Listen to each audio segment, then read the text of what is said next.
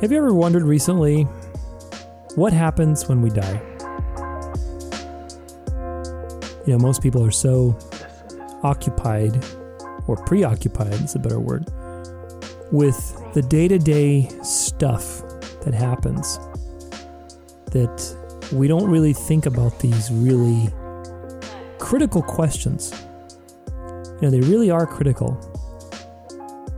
And at least through the lens of Christianity, there is a very clear picture that is painted, and that picture is that this world is an illusion. It's an illusion, and, very importantly, a very important underlined and, the afterlife exists through our discipline, spiritual discipline, and following of Christ.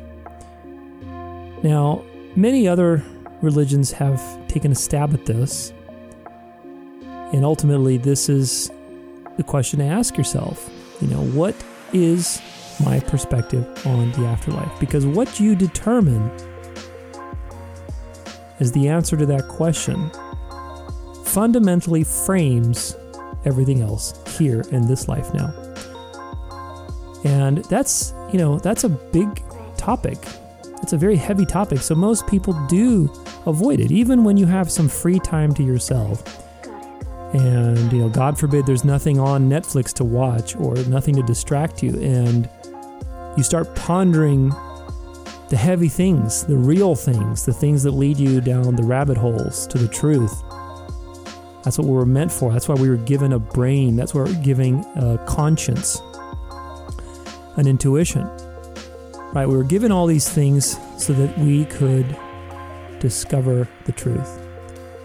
But the enemy has created an entire matrix, right? Very literally quite a matrix, to keep you distracted, to keep you enslaved spiritually. And my perspective, my wager, is that that whole effort is to keep you enslaved in the present moment, so that you don't think about an afterlife. And especially in the Christian perspective, it is diametrically opposed to absolutely everything that we are taught in the world today. I mean, just look around you. You know, look around you. Everything from the New Age movement to materialism to, you know, consumerism. It's all about the present moment. It's all about hedonism. It's all about the body. It's all about your senses. Enjoy the now before it's too late. But does that make any sense to you? I mean, in light of the fact that everything eventually dies forever, it's gone. I mean, look at, again, you know, the emperors of Egypt and Rome, Alexander the Great, you know, all these supposedly famous people in history. Where are they now? They're all 6 feet under. They're gone forever. And so this fundamental question of what happens, it's a very real one that you have to ponder. And my wager is, especially now with everything going on in the world, it is more important than ever to get right spiritually with the truth. Let's put it that way, the truth. Because there is a truth. There is a truth, and the more research that you do, the more digging that you do, the more studying that you do, you realize that there is a truth. There are half-truths, and there are outright lies. And the truth with a capital T, is surrounded by all these little half-truths and lies that you have to discern through. You have to use those tools that you were given. A mind, an intuition, and a conscience to weed through all these different perspectives and come to the truth. And a lot of times that's not easy and it's not comfortable. It's a very humbling process, because if you follow the notion that, yes, there is an afterlife, and the way to achieve that afterlife is through spiritual discipline. It is through the opposite of everything that you're taught today in every spiritual area. I mean, and I should say spiritual area, I mean New Age stuff right now. You know, the New Age mentality of living in the present moment and constantly drawing your attention to this dying, changing world. And, even in organized religion, there's, again, you do your research, your homework, and, I don't have anything personally against any organized religion, but if you look at organized religion, it has a lot of things in it that don't belong there, where people get lost. They get lost into worshiping the creation rather than the creator, or worshiping other men, or worshiping, whatever. So ultimately, we have to weed through everything and find the truth. And if it is true, then it is a humbling experience, like I said, because living a spiritually disciplined life is not easy, because the world is built to encourage a spiritually undisciplined life. We think that yoga and meditation and, affirmations, law of attraction, all of this nonsense is really spiritual. Like, I used to say, and maybe you can relate to this, but I used to say, I'm not religious, I'm spiritual. Whatever that means. And today that means this giant bracket of these amalgamated practices, this sort of pick and choose spirituality, where 99% of the people doing these things don't really have a clue as to the origin of these things and what their intention is, or where they will lead you spiritually if you truly put them at the center of your spiritual life in place of God.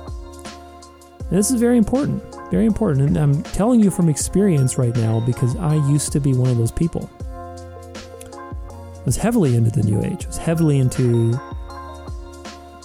all these different practices, and they feel right at first. When you are stressed out and hectic and you have no way to handle your stress, and somebody teaches you how to meditate, or if you have a hard time listening and you realize that you have a hard time listening because you are judging people all the time, and you finally start learning how to be present.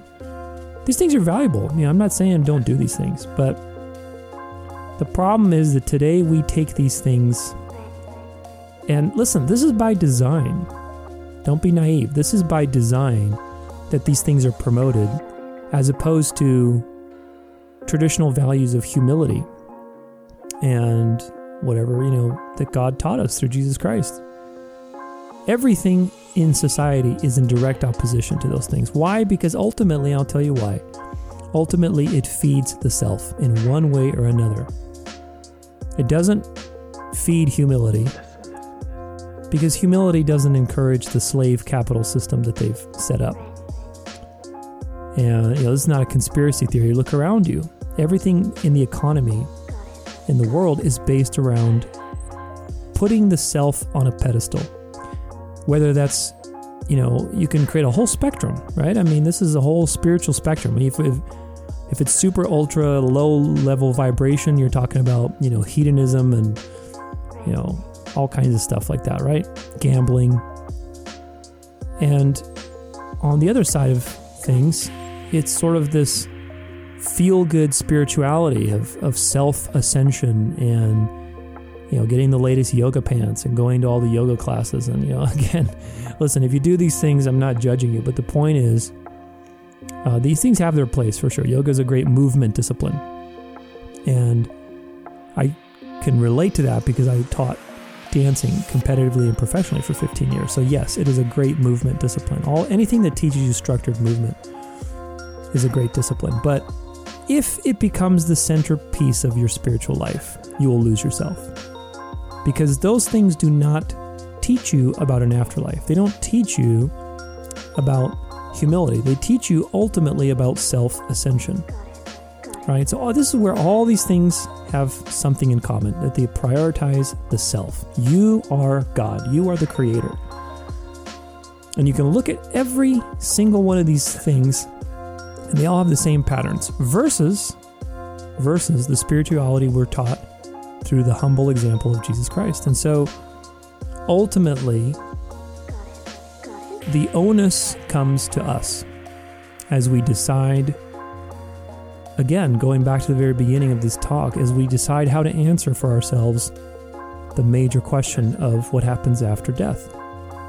right? Because you will die, and at some point that becomes very clear. Whether life takes something or someone from you, or it kind of gives you a little reminder through a sickness of some kind, hey, you're not going to be around forever. This whole little matrix world of yours is just sand on a beach. And so when you realize that, you have to come to terms with, what do you believe? Do you believe that there's an afterlife and that you will live eternally if you follow a certain set of principles and you live humbly and you discipline your soul so that you can truly access a different vibration, a different dimension, whatever you want to call it. We call it heaven in Christianity, right? Or, do you believe in this eternally dying now, and then when you die, that's it? For me personally, that seems like a real waste. It seems like a real waste, doesn't it? I mean, we like to sound really spiritual and be in the present and all these types of things, and that's great. Again, you should employ those things. It's a tool. Those things are tools. But tools, you can hurt yourself if you use them incorrectly or if you misuse them. A knife is a tool for cooking. You can cook with a knife, but you can also really hurt yourself, right? Or you can commit a crime. And so ultimately, it is the use of a tool that really matters. So being present, meditation, yoga, all these things are tools, but they shouldn't misguide you into forgetting that this is not all there is, right? It's not all there is. It can't be. I mean, look around you. Study science, study quantum physics, study consciousness, study just nature. Look around you. Look at time passing from one moment to the next. It is a total illusion. Everything that we see is not physical. So we don't know what this is. Is it a game? Is it a dream? Are we all dreaming right now? I mean, who knows? But the reality is that this is not real. That is reality. It's not real. And as you ponder that and you come to the realization that it isn't real, you have to ask yourself, well, then what is real? What is true? Life is all there is. Truth is all there is. God is the source of truth and life. That's why they say the living God, the source of truth. The one true living God. It's very important why they include that word, living, the source of life. Because all there is life. Eternal life is the default of the universe. This condition that we're in of temporary existence with everything dying away, this is not how things were intentionally created. Right? And, that's a topic for another time as to how we got here. But the reality is that this isn't all there is. And so when you think about the afterlife, and the idea that there is no afterlife or, whatever, there's some sort of quasi-spiritual, thing, like you become part of the universe or some generic thing. If that's not satisfactory to you, and as you do your research, you realize that perhaps it is true that Jesus Christ was a person that lived, that it is true that he died, was buried, and resurrected. And if that's the case, if that is really true, then, the world is in for a ball of hurt because we've been living out of alignment for a very long time. Whoever you are and whatever your background is, you have to decide what to believe about Jesus Christ. You really do. And, it's not a fundamentalist thing to say because, look, Christianity, and I'm not talking about religion here. Again, religion to me is faulty, but Jesus and his life and teachings are the most impactful thing to happen in human history, by far. And so you have to decide because, so there's the number one. Number two is his teachings are a complete, inversion of the reality that we live today, right? So you have to decide, okay, how do I deal with this? Because the reality that I'm living in and that is reinforced by the New Age, by Hollywood, by everybody else is one reality, and the reality that Jesus presents is a different reality. So they cannot coexist with each other. One of them has to be the truth. And as you do more research, you realize some ugly things about our reality, and slowly it begins to point you to the truth. And I hope that more people do see that truth, because we are living in some extraordinary times that have been written about in the Bible. And they're called the last days. The last days before the second arrival of Jesus Christ. And if all that is true and it's happening, then what will you do about the question of an afterlife and the question of how to act and be in this life? This is a really interesting conversation, and it's one that I'm reminded of as I have it with myself or with other people, that there are no satisfactory answers to the question of what happens when we die. Right? Because as you look into it, and let's say you accept, okay, Christianity and the perspective that Jesus Christ presented, that's what I mean by Christianity, not religion. The perspective that Jesus Christ presented, that he is the way, the truth, and the life, that his answer to death and suffering through surrender to the Almighty God, through humility, through turning the other cheek, through following the Ten Commandments. If that's the way to live, and that gives us eternal life, then what happens when we die? Do we go to heaven? Do we wait until the final judgment? Is there a purgatory? Is there a hell for people who, don't behave? And the answer to that is, I don't know. Some people say, and again, this is from the theological camp, some people argue that there is only one death. And of course, everybody has their verses of scripture that they can justify on both ends. But, one argument is that there's only one death, and then that's it until the second coming of Christ, when everybody's been resurrected to be judged.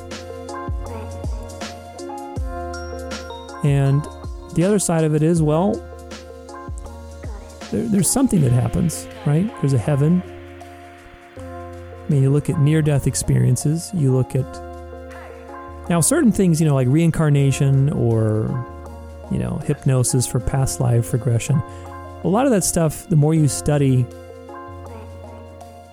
the nature of this world, let's put it that way, without making this talk another 2 hours. But the more you study the nature of this world, you realize that these things are very suspect, in the sense that they could be demonic possession, demonic channeling.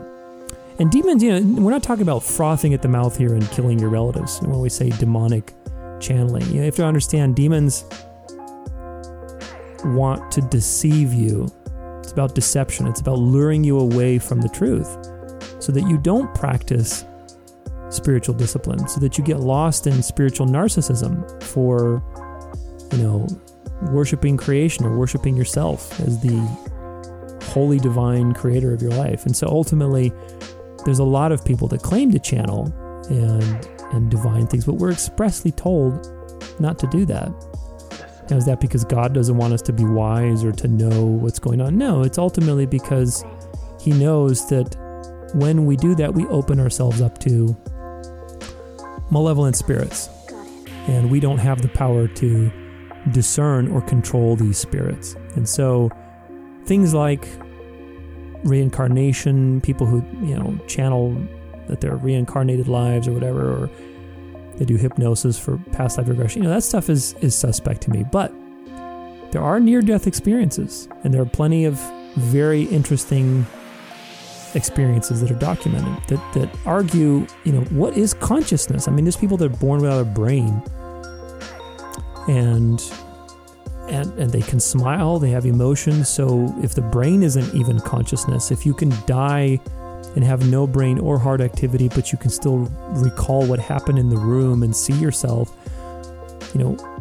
what happens? And again, there's certain Bible passages like the parable of the rich man in Luke 16 that indicate there's something that happens after, an afterlife. And so ultimately you get into this really elaborate conversation and follow me because it's going to lead to an important point. And both aspects have conundrums that they lead to, right? So ultimately, here's the deal. If you believe that there's only one death, and that's it until the end of the world, right? When Christ come back and everybody gets judged, then, you set up this very difficult moral dilemma, which is, how do we justify people who never had a chance to be saved? If God is good and merciful, and we know He is, and He's consistent, then it follows that all of us have an equal shot at redemption and learning the truth and not being deceived. And so, how do you solve that question for yourself? If those people who, like Native Americans, let's say in the first couple centuries after Christ's death, they didn't know about Jesus Christ. They didn't know about the Yahweh that revealed Himself to the Hebrews. How do we justify that? They didn't know any better. How do we justify teenagers that grew up and they were abused and then they turned to drugs and then they overdosed because they were so depressed? They were so overwhelmed with stress, they didn't have a chance to rediscover their faith. I'm 37, and it took me, up to now to really rediscover and believe what I believe after meandering through a lot of different belief systems, especially the New Age, right? So that's the part that I struggle with that theory that we only die once. And then the other side of it is, if we do go to an afterlife, then what does that mean? Is there a hell? Would God create a place of eternal suffering for people? I don't think so. Some people say that, hell is of our own choosing. It is of our own resistance to ask for forgiveness and to find God. And by isolating ourselves from the source of life and truth, we create our own sort of existentialist suffering. I don't know. Is there a purgatory? Or, are we allowed to come back? Certainly you see people who are at different parts in their journey, people who are in their 80s or 70s who are like children, very immature spiritually. And then people who are, 20, 30, even teenagers that are very spiritually mature. So there's obviously differences in people's consciousness that doesn't account for their age, or even life circumstances. Some people go through a lot of difficult things, but they don't really grow up spiritually. So there's something more, there's some sort of something. I don't know if I believe in reincarnation in the way that it is proposed. It might be a half-truth in the sense that, again, it's one of those half-truths that was given to humanity to lead it astray because, reincarnation is tied to karma, and karma is tied to self-ascension and evolution. And again, it's about you evolving and becoming the creator, you evolving and becoming enlightened, right? So it's about leading you astray. But maybe part of it is true. Maybe, there is some sense of, we die, and then once we die, we have sort of this clairvoyance by not being limited to our body, and we learn the truth. And then it's like, okay, would you like another chance to fix some of your perspective and to learn more? And of course, when you go back, you're going to forget who you were, but, maybe some of it's carried over. I don't know. I don't really know. And so in considering all these things, it can be very frustrating, right? Especially if you're trying to justify or think about people in your life that have died or passed away. It's very challenging. Or even if your own life. And does that mean I have to be perfect in this life now, or otherwise I'm not going to go to heaven? What does it all mean?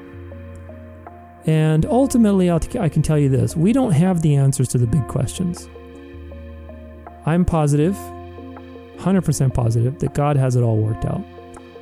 And it's probably way beyond our feeble minds. And so, it's a just system. And all we can do, the conclusion is this, all we can do is live to the best of our ability day to day. Stop worrying about the afterlife. Right? And I don't mean that in the way that like a New Age perspective would mean it for you, in the sense like, oh yeah, just focus on the now and get into your senses. No. I mean, focus on living your day to day with God as your focus, right? We have to live a humble existence, because the more you feed your ego, and there's a lot of ways to do it. There's very dark ways and there's very light ways that we think sound good. I've talked about this through this idea of personal growth, and all the new age stuff is all light way of losing yourself.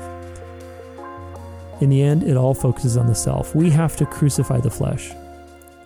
And what does that mean? Obviously not get physically crucified, hopefully, but it's about constantly subverting your ego. Because the ego, look, Buddha even said this.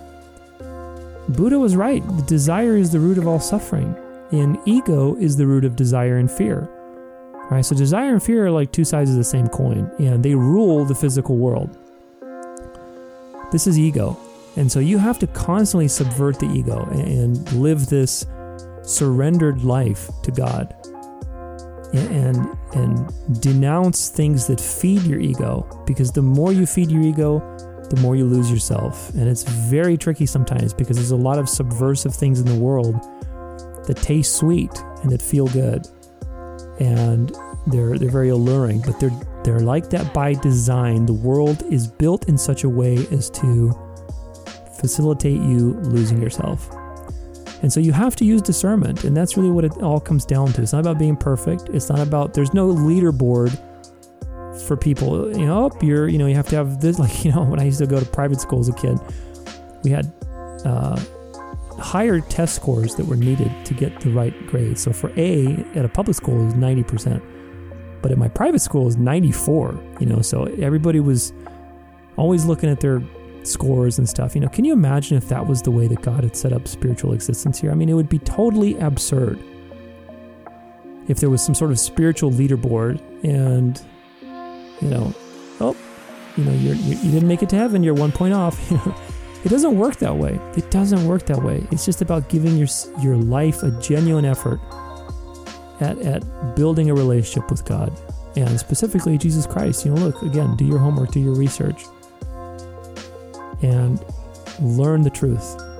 The truth is out there, and the truth will set you free. That's what it's all about. So, is there an afterlife? I don't know. I like to think that there is, personally. It certainly is a better explanation to me than the one death theory. I just don't think that that's supported in any way.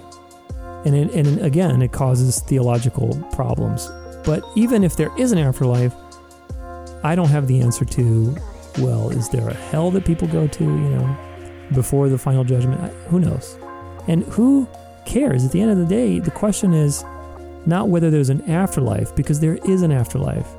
The question is, can I live my best today through the principles that Jesus and God have laid out over and over through thousands of years, all the same? Look, there's nothing... people think that Christianity, and unfortunately Christianity's gotten a bad rap because of religion. That's why I said religion. It's not about religion. Look at the original things that Jesus taught, and they are the truth. His response to death and suffering were no different. Buddha came many centuries after Jesus, by the way. And Buddha's interpretation of suffering was correct, but then you lose yourself. Yes, desire is the root of suffering, but then how you respond to that is through non-attachment and then just sort of meditating all day. Well, that doesn't do anything for you. That doesn't build a virtuous life. There's this whole parable that, if I'm suffering on the street, I would rather have Jesus walk by me than Buddha. And if you get that, then you get the importance of dealing with non-attachment. Yes, Jesus teaches you to not be attached to the material world, but not in the sense of like this neutral, there's moral relativism, there's no good or evil at all. No, it's about renouncing the ego and living with humility. And through that, you can transcend suffering. You really can. You're going to be much happier, more at peace, because all the things that pull you back, that pull you down and push you, they're all part of the ego. It's crazy. It really is. This is from somebody that's made a career out of, not anymore, but out of New Age talks, New Age books, personal growth books. So you have to use discernment. There's a lot of half-truths out there. So, look at what Jesus taught. It's all very simple. If you want eternal life, follow my commandments. And, or a simple way to think about it is love the Lord thy God with all your heart and love each other, right? Put God first in your life instead of Netflix, instead of the material world, instead of your dog, instead of your friends. Put God first.